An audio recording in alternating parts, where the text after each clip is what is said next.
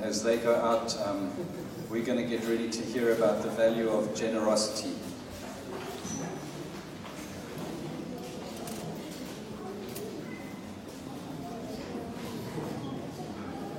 Okay, I'm going to pray and then share what God's put on my heart. Heavenly Father, as we spend some time in your word, I ask that you would change our hearts, Lord.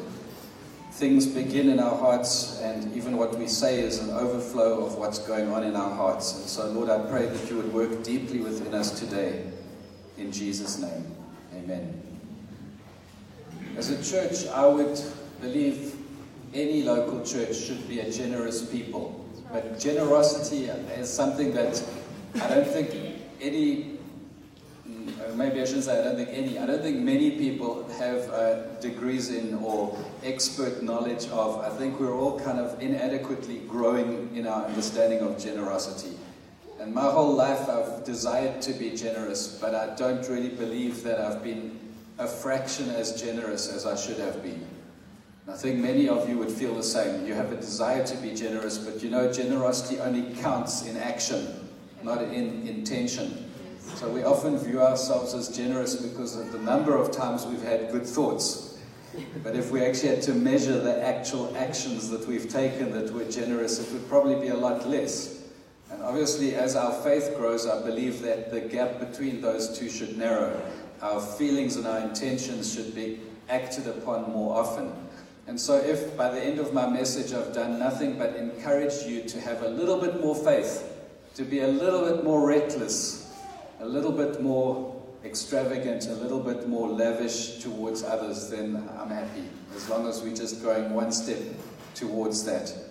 So generosity, when we talk about it, we could talk about giving, but it's not simple giving, because your giving in church offerings and tithes and all that stuff, that might have nothing to do with generosity. That could just be obedience. That could just be saying, God has said to us we must bring our offerings, and we bring them. That's what we have, in a sense, all of it belongs to him, and he's laid claim to some of it. So in the Old Testament, he said to Israel, you will give me a tenth. It's not a negotiable thing in the Old Testament law. The giving was prescribed. So I'm not talking about that today. Don't conflate those two ideas, that the tithes and offerings and giving that we do as worship is generosity. It's just obedience. And generosity is a very, very different thing. I think it's a magnificent depiction of the heart of God. Yes. That's what I think generosity is, a magnificent depiction of the heart of God. God made more than one color. Now, I have red-green color blindness, so I look forward to heaven when I'm healed and I can see what you see. But actually, I think we're all going to see even more. And, you know, in the old days, our computers had amber or green screen. I don't know who's old enough to remember amber and green screen computer monitors. It was like either your computer is this color, it's one of those orange glowing ones, or it's one of those green glowing ones. But actually, the picture on your computer only begins to look real when you've got 16 million colors or more. So there's actually not just a couple of colors, there are millions of shades and tones, and nature around us, God has built into it this massive, massive capacity for displaying a dynamic range of glory, of beauty, of something. And why? Why did he do that? Why did he share with us, create us into a world where we could bask at the sunset that's different every day, and different tones, different saturation, different... Why? He made different colors for different seasons. He made the stars. He made those beautiful sunsets. He made the ocean and its waves, and you stand there and you look, and it's just always changing, always beautiful. And he just did that for our eyes to enjoy. Just out of his goodness, he's made it glorious. I don't know what it's like for dogs. Apparently they might only see in black and white or something. It's not really true. And then when you think about music, God made music.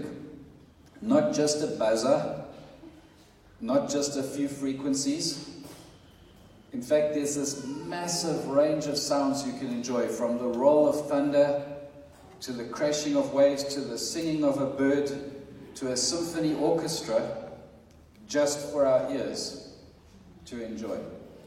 Because if you think about necessity, it's not necessary. We could communicate with Morse code. It would be tedious, but you could communicate just using dots and dashes or beeps. You could have no opportunity to enjoy music the way we just did in this first song. There's no reason for it in terms of survival. Other creatures survive with some very limited capacity for making sounds. Actually, just for our eyes, God made millions of colors, and just for our ears, we have symphony orchestras.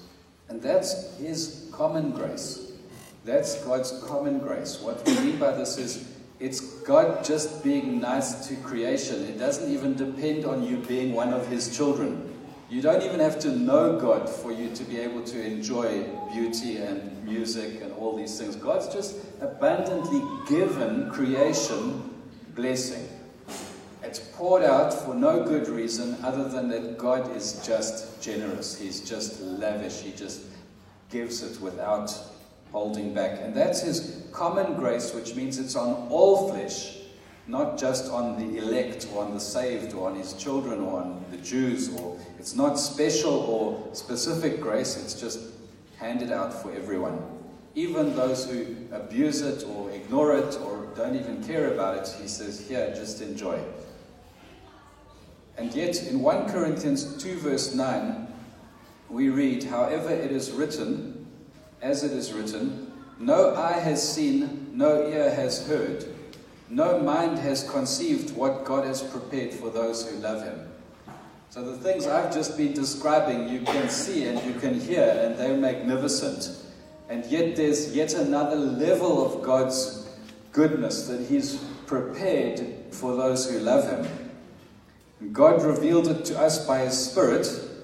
The Spirit searches all things, even the deep things of God. For who among men knows the thoughts of man except the man's spirit within him? In the same way, no one knows the thoughts of God except the Spirit of God. We have not received the spirit of the world, but the Spirit who is from God, that we may understand what God has freely given us. So there's something the writer, Paul, is writing about that is way beyond what you can see and what you can hear. And he's speaking about God's salvation, God's mercy and grace displayed in giving us eternal life. And this is what's amazed me about some of those moments where you kind of celebrating something and the Holy Spirit comes and says, you don't even get it yet.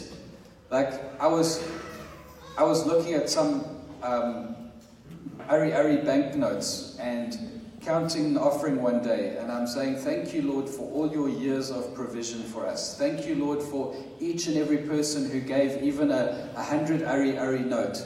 And I'm praying, I often intercede in those times when I'm looking at the offering, and I treat it as a holy thing.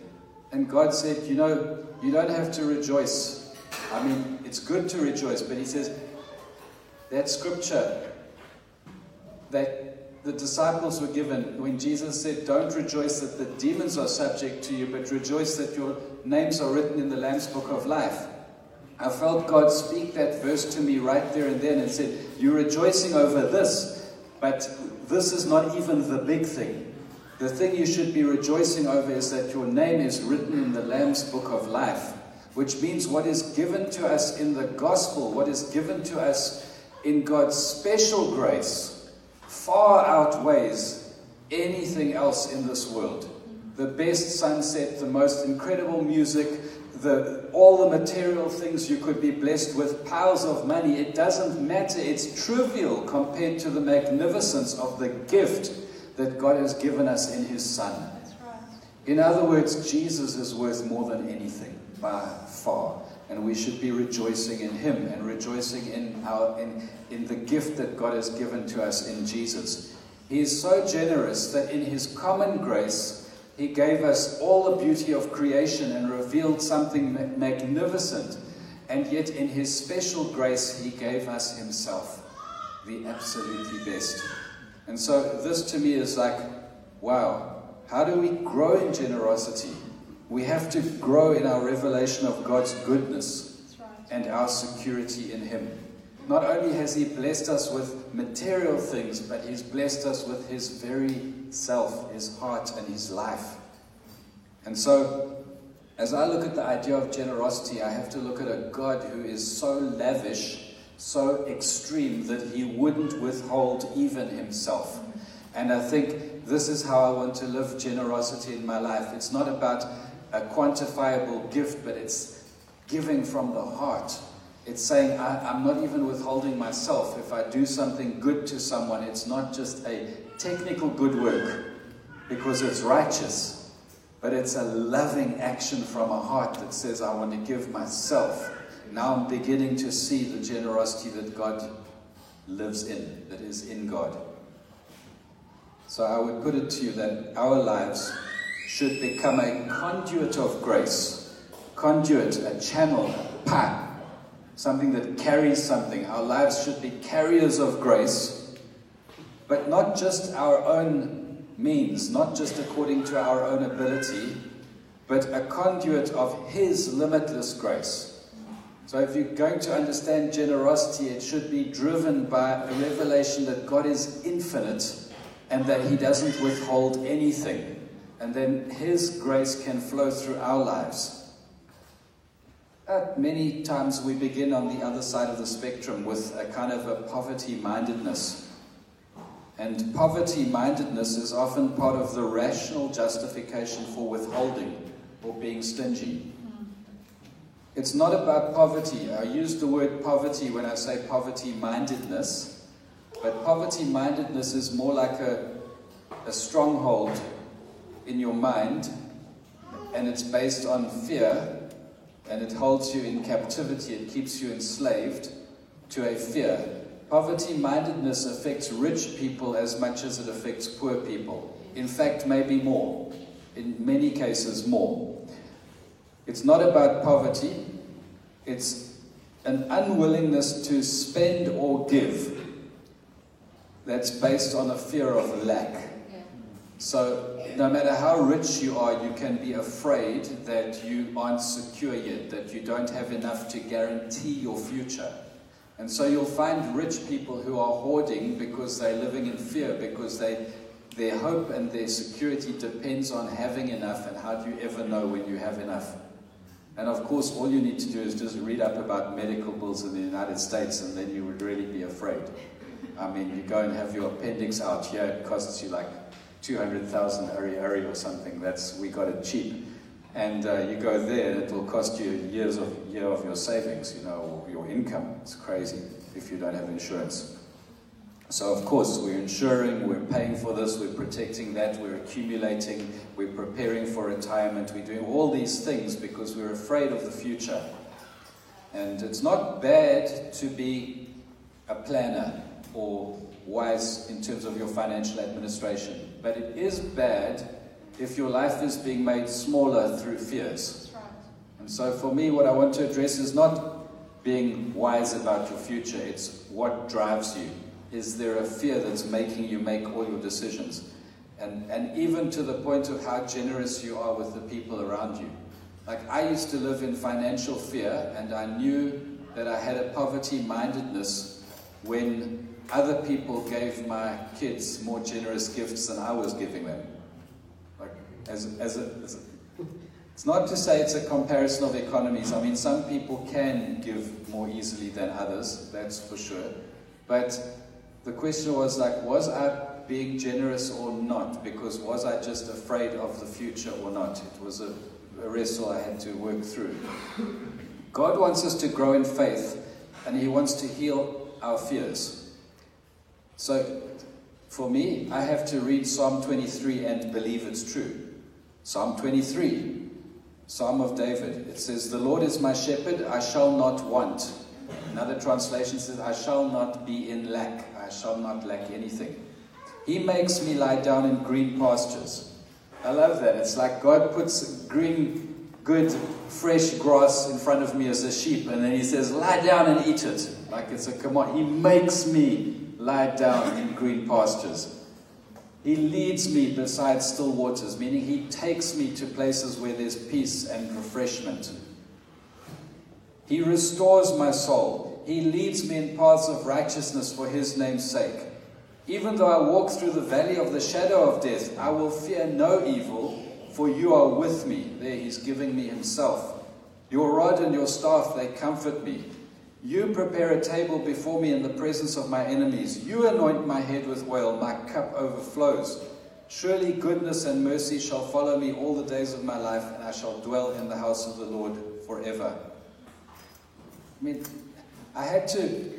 we can read that as a nice psalm, or you can read it and believe God will actually do these things in your life.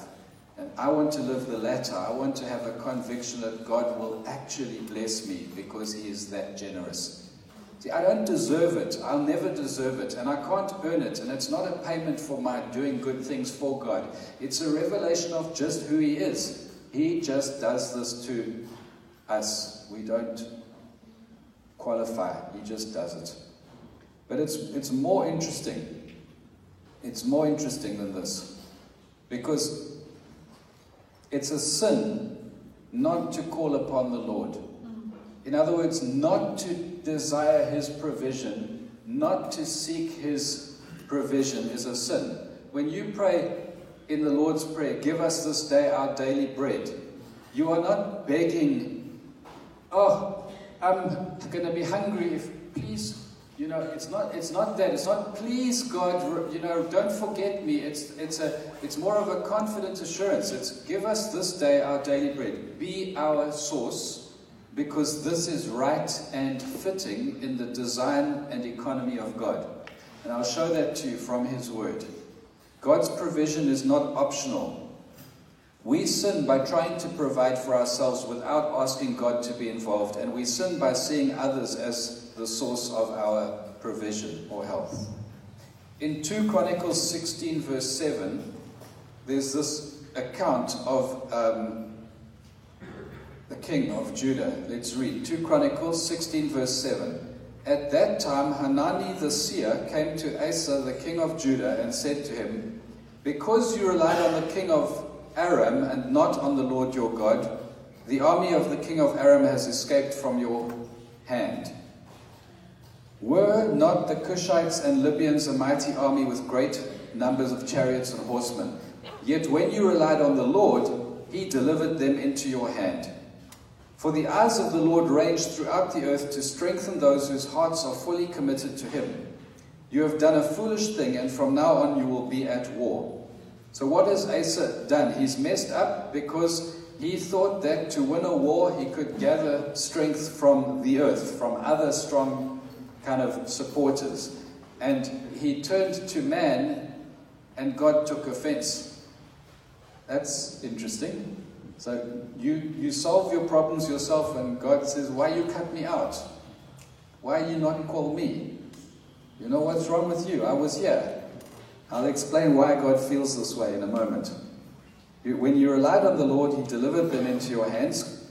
The eyes of the Lord range throughout the earth to strengthen those whose hearts are fully committed to him.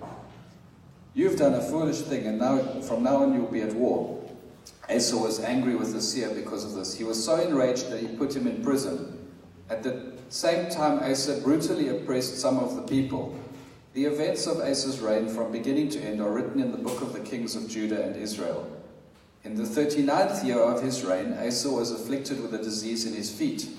Though his disease was severe, even in his illness, he did not seek help from the Lord, but only from the physicians. Then in the 41st year of his reign, Asa died and rested with his fathers. So here's one of those examples that you're supposed to look at and say, don't do it like that. Asa's the guy who got it wrong. You see, he failed both in big matters and in small matters.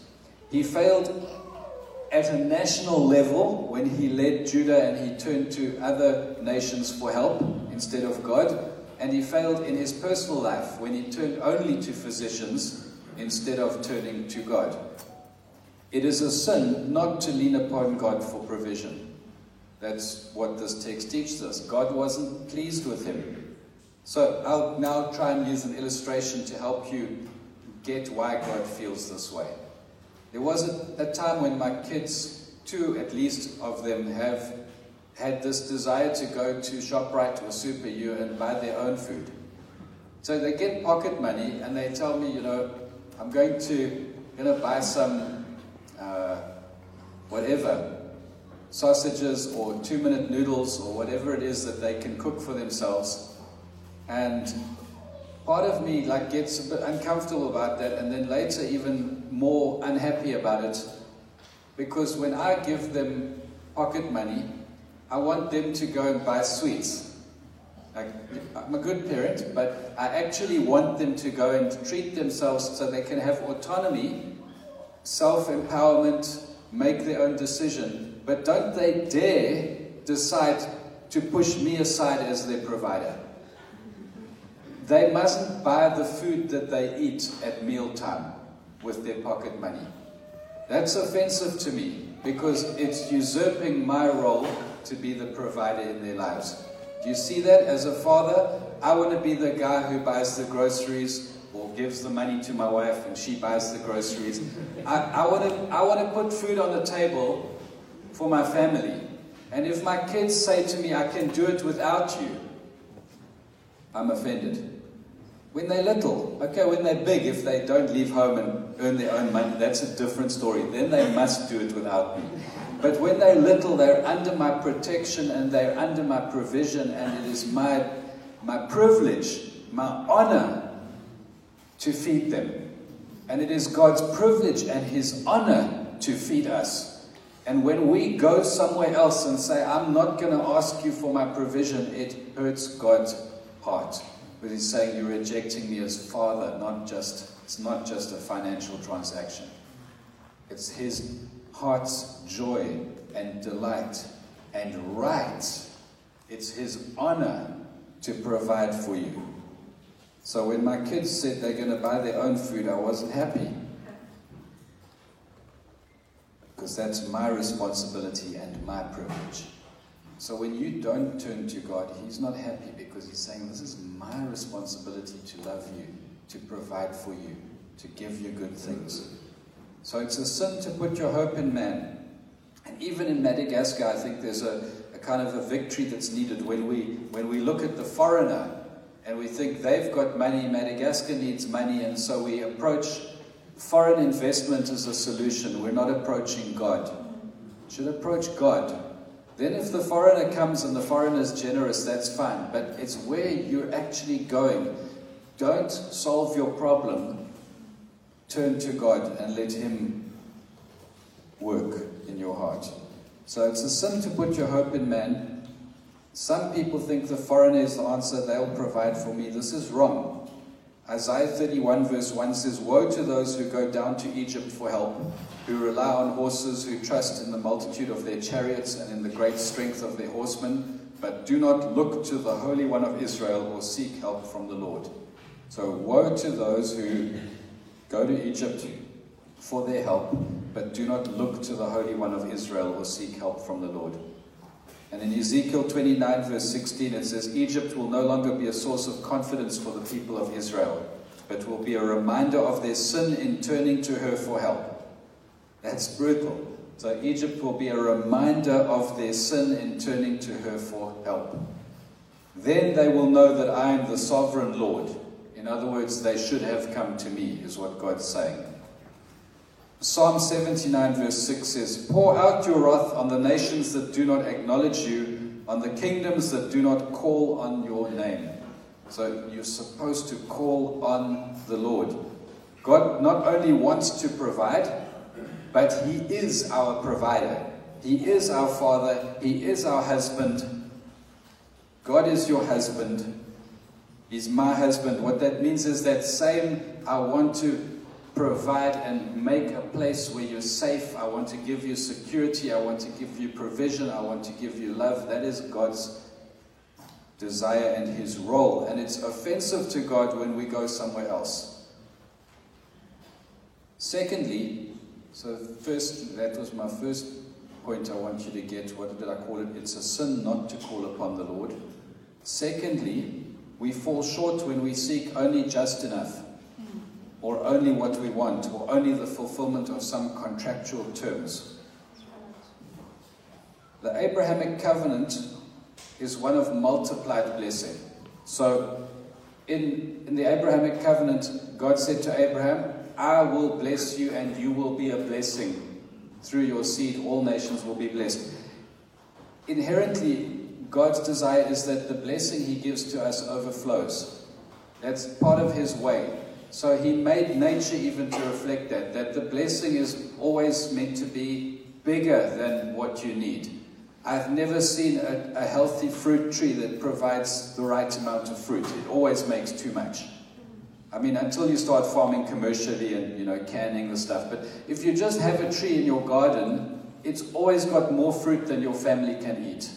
That's just the nature of how God made things. He wants things to be able to cascade over to someone else's life. So He wants your life to be a conduit of His grace. He wants to bless you with more than you need. So it's offensive to Him when you ask for Him to give only just enough. So I'm not talking about greed dynamics. I'm not talking prosperity gospel or turning the blessing in on you. I'm saying the nature of God is that He wants things to flow outward, away, beyond, to another generation, to another sphere. So we settle for second best when we approach things only contractually, meaning it's just enough or it's within this very finite bounding. Subsistence thinking is not kingdom thinking. So in Madagascar, when a guy plants a rice field and he says, now we've got rice for our family, he's sinning.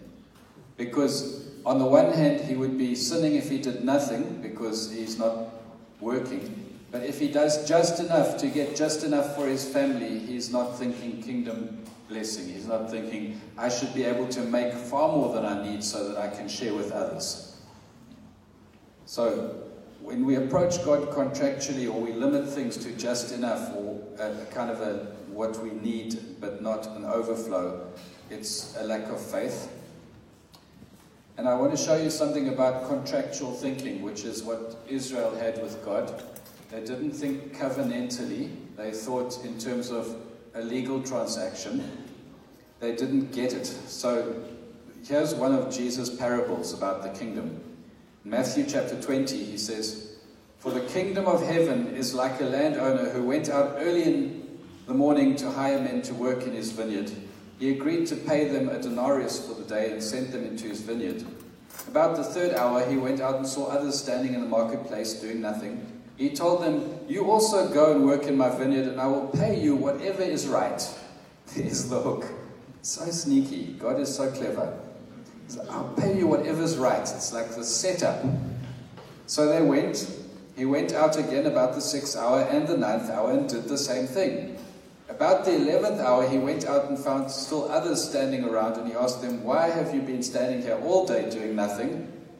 They said, because no one's hired us, they answered. And he said to them, you also go work in my vineyard. When evening came, the owner of the vineyard said to his foreman, call the workers and pay them their wages, beginning with the last ones hired and going on to the first. So he starts with the 11th hour workers. This is really going to freak the guys out. The workers who were hired about the 11th hour came and each received a denarius. But they got the same pay as the guys who started at the beginning of the day. When those came who were hired first, they expected to receive more. But each one of them also received a denarius. When they received it, they began to grumble against the landowner. These men who were hired last worked only 1 hour, and you've made them equal to us who have borne the burden of the work and the heat of the day. And he answered one of them, friend, I'm not being unfair to you. Didn't you agree to work for a denarius? The socialism must hate this, the left-wing guys. They must struggle with this passage. Is it you set the terms, that you would work for me for a day for a denarius, and you worked for a day for a denarius, and I'm paying you a denarius for your day's work. You have no reason to argue now, no? But you're offended because this other guy who stood around most of the day, and then he came in the 11th hour, he's also getting a denarius. But he never even negotiated with the employer. He didn't set any terms. He just received what the employer said would be right. And it's the same. Now, there's a whole salvation thing here, and you could go into a whole lot more proper exegesis, but I also think God's just showing us something of who He is. He says, take your pay and go. I want to give the man who was hired last the same as I gave you. He just wants to do good. Don't I have the right to do what I want with my own money? Or are you envious because I'm generous? Like, you didn't get this, but God's always been generous. The one worker came early in the day and negotiated a deal with God. The other just experienced God's generosity. Okay? So it's the one who came contractually at the beginning and negotiated on his terms is now upset because he realizes that the other person actually got a better deal. So the last will be first and the first will be last. So as I said, you could say many things about this passage to do it justice, but I want you to see that the Abrahamic covenant was not very detailed. The Abrahamic covenant, when God gave it to Abraham, he just said, I will bless you and you will be a blessing, and I'll make a name for you, and you must go to a land that I'll show you. It's very general and loose and unspecific compared to the Mosaic covenant or the covenant at Sinai, which has got the 10 commandments amongst the other 17,000. I mean, I'm joking, but if you read the law, it's extremely detailed. It's very specific. It's very much a list of stuff.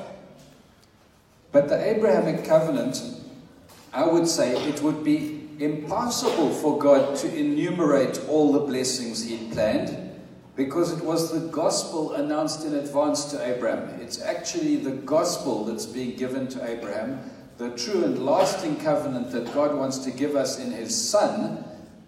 And it's impossible to list all the blessings God has for us.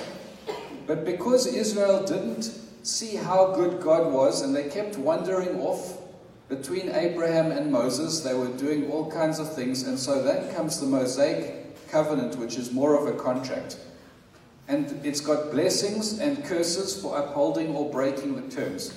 In Deuteronomy 28, we won't read all of it, but it lists all these things. If you faithfully obey the Lord your God, being careful to do all His commands, the Lord will set you high above all the nations of the earth. And all these blessings will come upon you. And then it lists, blessed shall be the fruit of your womb, and the fruit of your ground, and the fruit of your cattle, and the increase of your herds, and the young of your flock. Blessed shall be your basket and your kneading bowl. Blessed shall you be when you come in, and blessed shall you be when you go out.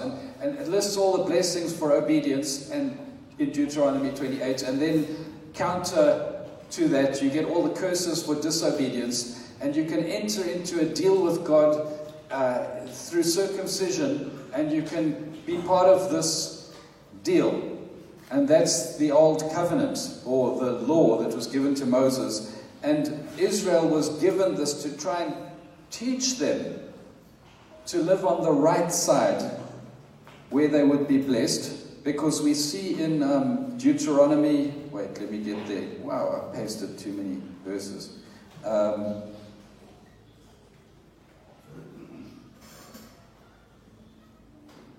Deuteronomy 30, verse 19, says, This day I call heaven and earth as witnesses against you, that I have set before you life and death, blessings and curses. Now choose life so that you and your children may live. So God's desire is that Israel is blessed, but He's having to fight with them and force them to live, to push them towards living on the right side of that covenant, by laying out, these are the blessings, these are the curses. Obedience will win you these blessings. Disobedience will get you into trouble. But But that's just the Mosaic covenant. Later it gets prophesied, no eye has seen, no ear has heard. This is the something better to come, the new covenant. So we read in 2 Corinthians 3 verse 9 to 11, if the ministry that condemns men is glorious, how much more glorious is the ministry that brings righteousness? For what was glorious has no glory now in comparison with the surpassing glory. And if what was fading away came with glory, how much greater is the glory of that which lasts? So you've got two ways to approach God. You could come to him contractually, like the workers that came early in the day, or like Israel under the Mosaic covenant, and you could say, I'll do this and then you do that for me. I'll obey and I expect to get blessing, the fruit of my womb, or the soil, whatever. These blessings that are, I did right, and so God does right by me. I said I would work for a day, so you pay me my denarius. And all of that in itself is already something good. There's already life in that. Choose life, says God. So you choose life. But if you could see that to replace that, God comes with a better covenant in which there's no contractual obligation. It's not like, if I do this, God will make my life better. It's God just pours out life, eternal life for us in his Son. And he just says it's limitless. There's no limit on the amount of goodness that he wants to do to us. But you come to God and you say, I want 1 denarius for 1 day's work. What you're effectively doing is setting terms that put a ceiling on God's desire and heart to bless you lavishly, unmeasurably. So when you set the terms, you lose. And this is one of the most difficult lessons to learn. For me, I feel like that's been one of the hardest things for me to realize, that if I negotiate with God, I will invariably plead for a worse deal than he wants to give me. That blows my mind, but that's what the gospel is. It's a better deal than anything you could ever have negotiated. And so when I come to God and I say, but I did this for you, now I expect you to do that for me. He's like, no. You're selling me short. That's contractual thinking. You're thinking like the law, where you've done right and now I'll bless you. No, I just want to pour out blessing on your life. But we have to lose control, and that's very difficult for anyone. This requires faith and trust. But we can see that God is trustworthy even through the Old Covenant. Even to the first worker who arrived at the beginning of the day, God is faithful. He's trustworthy. But the parable actually reveals that the ones who feel hard done by are the ones who chose to put their trust in contract. There are contracts and there are covenants, and God doesn't want to live at the level of a contract in your life. It's not because he has a problem keeping his promises, but precisely because he's so generous. He knows that when we enter into a contract, we set a ceiling on how good things can be, as good as we can imagine. And that's still not good enough. That's why he can say more than you could ask or imagine he wants to give to us. That's why no eye has seen or no ear has heard. It's more glorious to live putting all your hope, faith, and trust and confident expectation in God. So finally, we know we believe this when we start to live as if God is generous towards us. We know we believe this stuff to be true when we start to live as if God is generous towards us. So this, I'll give you a testimony in my own life. There was a time where I would never have thought of extreme generosity or doing something stupidly generous. And then there was a time when God prompted me and said, you know what? You've got a good life and I'm going to keep your life good, but this guy over there, he needs something. So it was a car. It's not really very much, but I gave it away because I felt like, why not? and I didn't have time to convince myself that, it's logical or it's rational or it's wise or it was none of that. It was like, why not? Because God is so good that I can't possibly lose. It was just that thought in my heart. Like, okay, you can do it because God is so good, you can't possibly lose. And actually, I did that. And the thing I'm talking about actually happened years and years and years ago. Since then, I've done it again.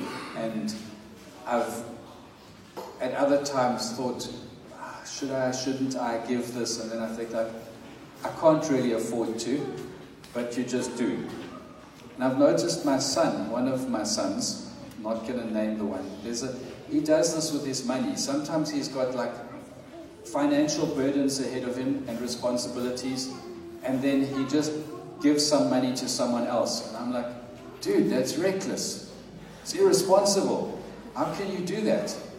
And you know what? His life is just getting better and better. That's all. His life is just getting better and better because he's come to this conclusion that God will take care of me. And I'm not taking care of myself. I can give it away, and it's reckless in a way.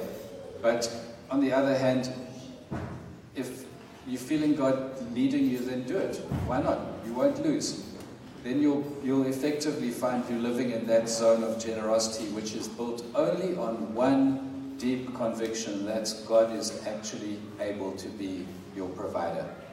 And I think true generosity is like that. It should require some kind of faith. It should put you in a position where you're thinking, I can't really afford to do this, and then you just do it anyway. I think Aina has dozens of testimonies of that kind of generosity. He's a man who's taught me a lot about generosity. And I think the more I've tested God in those reckless moments, the more I've realized that I don't know how it works, but you can't wreck your life by being generous. Yeah. That's right. And it's just the enemy that says you will. You're going to suffer for this. You're making the wrong choice. You're taking too much of a risk. It's going to cost you, and you're going to be without, and you're going to be, when you need, you won't have, and in the future you won't be able to pay your debts, and you better hold on to that thing. That's how the devil reasons with us. And then actually you just do it and life goes fine anyway. So I don't know if that makes sense to you, but at the end of the day we have to have this. When we're free from worry, when we pray the Lord's Prayer with faith, give us this day our daily bread. When we live for others, not for self-preservation, when we give and share and we do all of it freely, then we're starting to understand generosity. And we can do that when we understand God's heart. I need to finish. So I'm going to finish with this text. 2 Corinthians 9 verse 6. The point is this: whoever sows sparingly will also reap sparingly, and whoever sows bountifully will also reap bountifully. Each one must give as he has decided in his heart, not reluctantly or under compulsion, for God loves a cheerful giver. And God is able to make all grace abound to you, so that having all sufficiency in all things at all times, you may abound in every good work. As it is written, He has distributed freely, He has given to the poor, His righteousness endures forever. He who supplies seed to the sower and bread for food will supply and multiply your seed for sowing and increase the harvest of your righteousness. You will be enriched in every way, to be generous in every way, which through us will produce thanksgiving to God. For the ministry of this service is not only supplying the needs of the saints, but it is also overflowing in many thanksgivings to God. When we as a church start to live generously with people, the result is more praise to God. When you as a believer live generously towards others, the result is thanksgiving to God. And I love that. When real generosity is flowing, no one's feeling guilty or obligated. You're saying, oh, thank God for this. Not, oh, I'm devoted to you now because you were kind to me. It's not toxic dependencies. It's giving freely, receiving freely, and thanksgiving goes to God. So the glorious fruit of generosity is that it's done with a freedom and a no anxiety and no compulsion. There's no manipulation, there's no pressure, there's no sense of like obligation or connection or having to repay. It's just like, yeah, let go, move on, that's it. That's how God works. Just pour it out, it's yours, enjoy it. That's how He gives to us. And that's the nature of His heart. He always wants to bless. Let's pray. Heavenly Father, help us to have a clear understanding of how You think and feel when it comes to giving and blessing and pouring out. And God, help us to trust that as You are our provider, we can lean into You, knowing we don't have to carry that responsibility or the fear that comes with it, but we can completely relax into the arms of a loving Father who cares for our every need. And then when we live our lives, help us, God, to be conduits of Your grace, the grace that You've shown to us, the grace that is given in the gospel where You didn't even withhold Your Son, but He came and gave His life for us. Let's live, Lord God, in Your... Help us, Lord, to live in Your grace. Help us to live in a knowledge of Your generosity, Your lavish, abundant, overflowing goodness, Lord. Amen. Would you stand? The band can come up and let's worship God together.